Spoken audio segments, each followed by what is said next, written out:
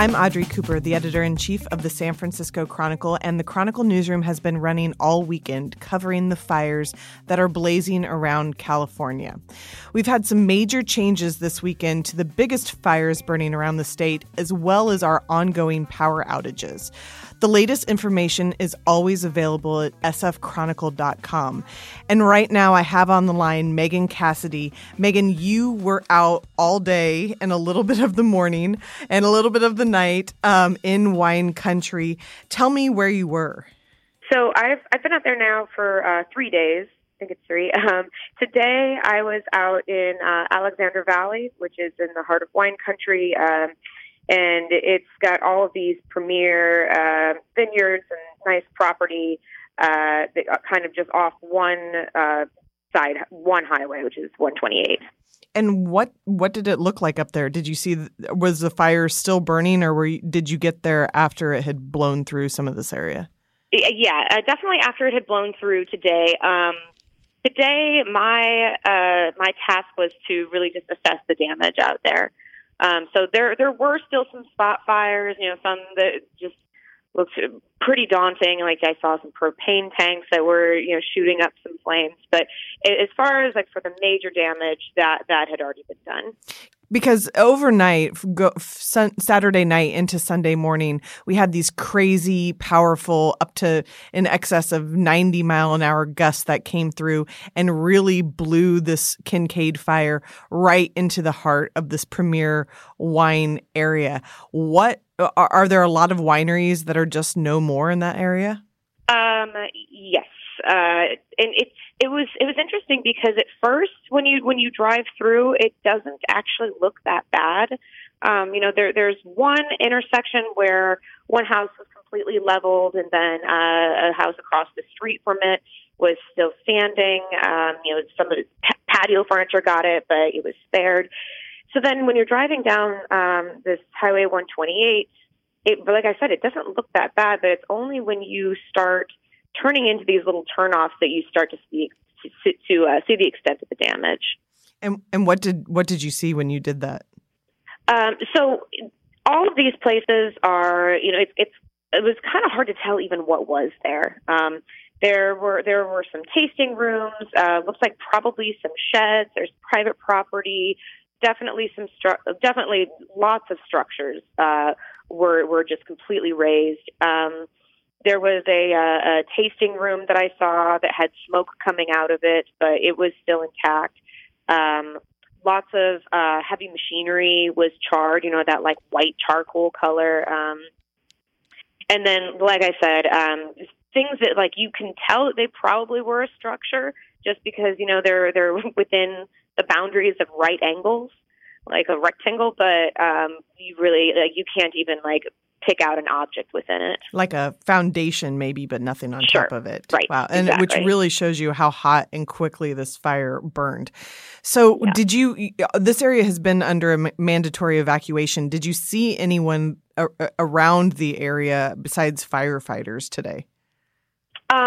Yes. Right when I got there, I took a drive through Healdsburg, which is the where I was is technically in Healdsburg, but this where I went earlier was more of a residential area, and there were still, it was like an apocalypse movie. Like the people that survived it looked like that. Just kind of people wandering around and taking pictures of the sky.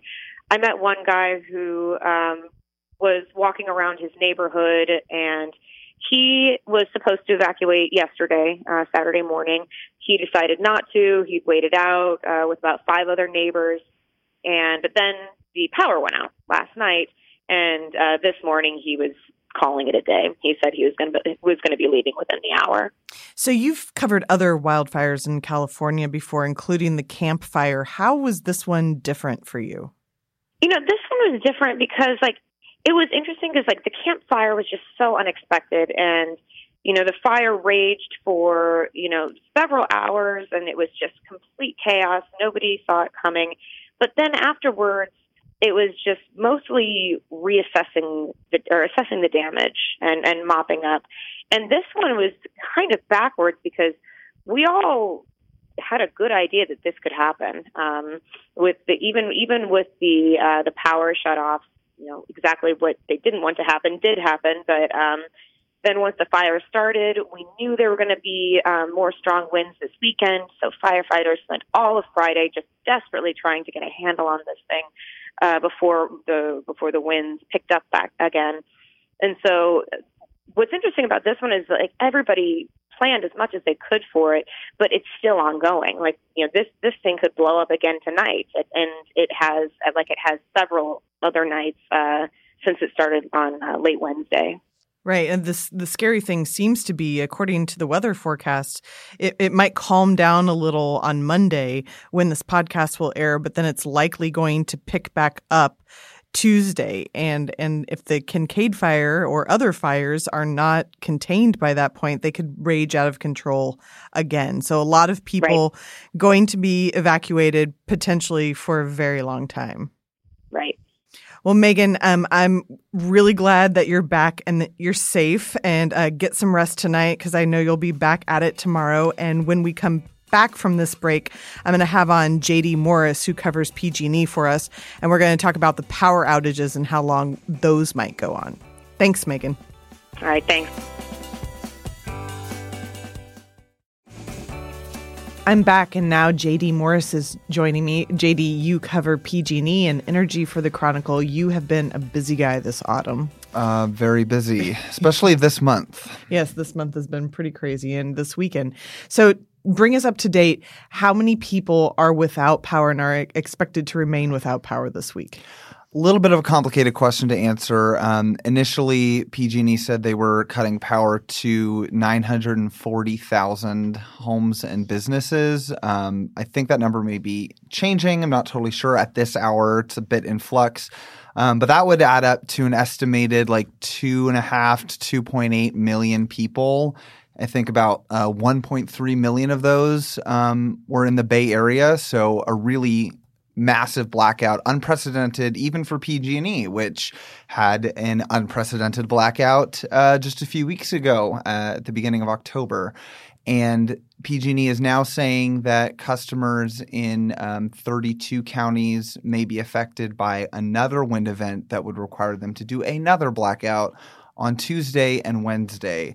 They're going to try to restore power to everyone before then, but they have already admitted up front that they may not be able to do that. So some unknown number of people at this hour who lost power on Saturday could not even start to get power back until Wednesday. It's looking pretty bad. It looks terrible. And last night we know that there were gusts around the Bay Area that were in excess of 90 miles an hour. And just me driving in the city today, you could see the impacts of the wind. And we have a lot of photos on sfchronicle.com of power lines down, some that were de-energized and also some that may not have been de-energized. And PG&E has had a lot of criticism, I think, over the last week or so of people who say, why is my power out? It's not windy here.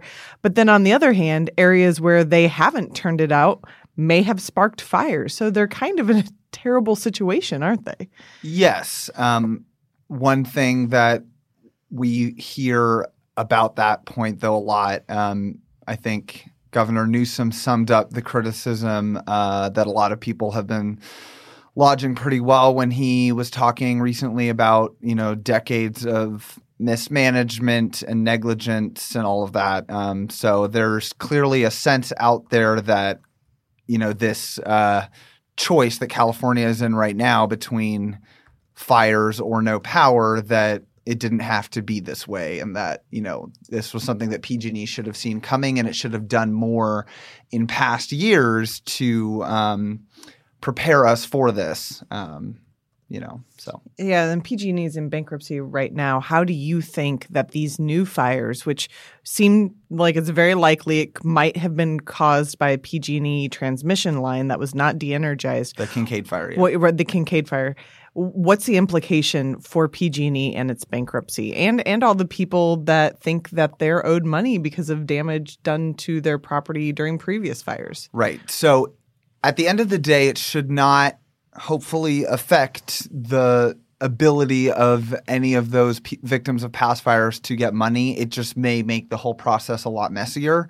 And it also depends a lot on how many claims there are against PG&E once the Kincade fire is over. So the way the bankruptcy law works, if there are claims that arise against PG&E from a fire that started after it filed for bankruptcy, those claims go to the front of the line. So PG&E has to pay those in cash first, is what I have been told, before it gets to dealing with the other fire victims. Obviously, that's a lot more complicated if there is some huge number, but if it's only like 50, then that's a different story. So we're just going to have to see. So let's sum it up. So how long are the longest power outages going to last for people? Do you have any estimate on that?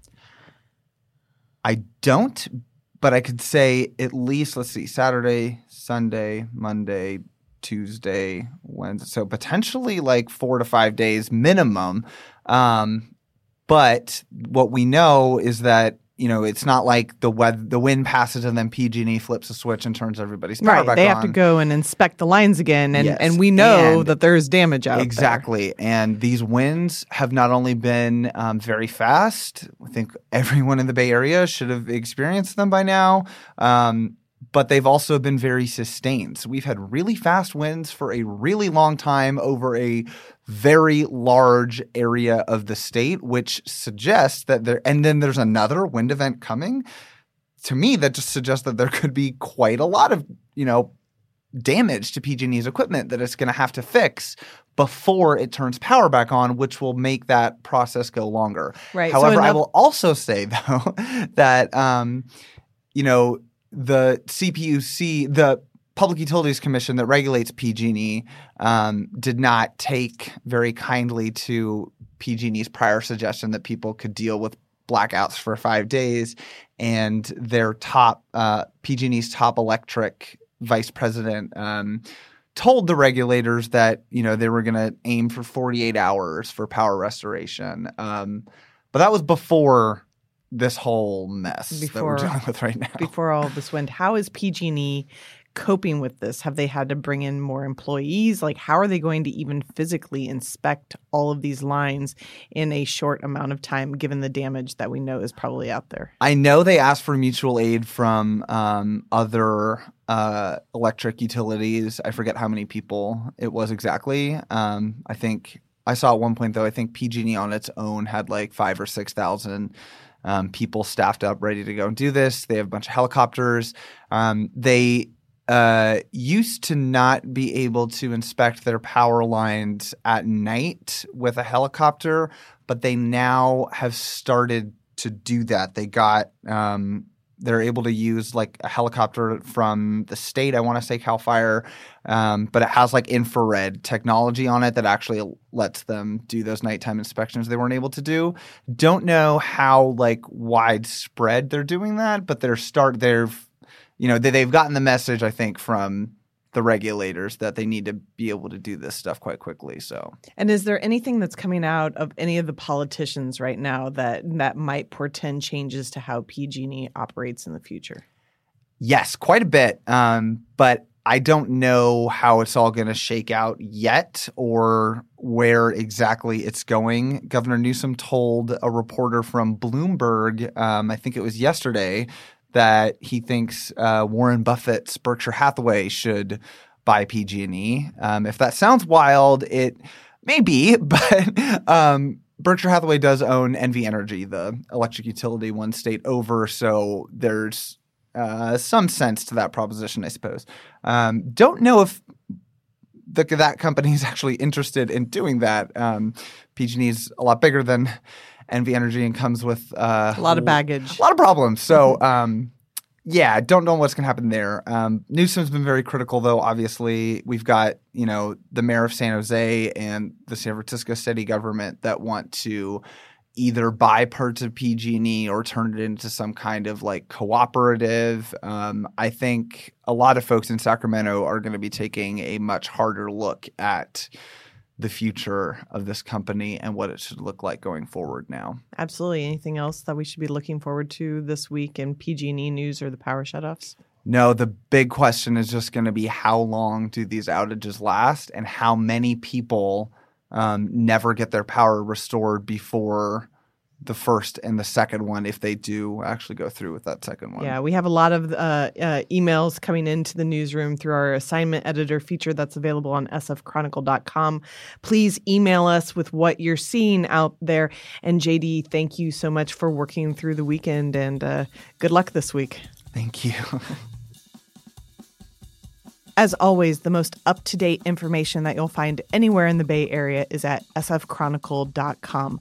I want to thank J.D. Morris and Megan Cassidy for being with us today. Thank you to King Kaufman for producing this episode, and thank you for listening. Fifth and Mission is part of the San Francisco Chronicle podcast network. If you like this show, we'd love it if you'd subscribe to it wherever you get your podcasts. And if you've got a minute to give us a quick review, that helps us build our audience so we can keep growing. You can support Fifth and Mission and the newsroom that creates it with a subscription to the San Francisco Chronicle. There are print and digital editions. Find out more at sfchronicle.com/subscribe.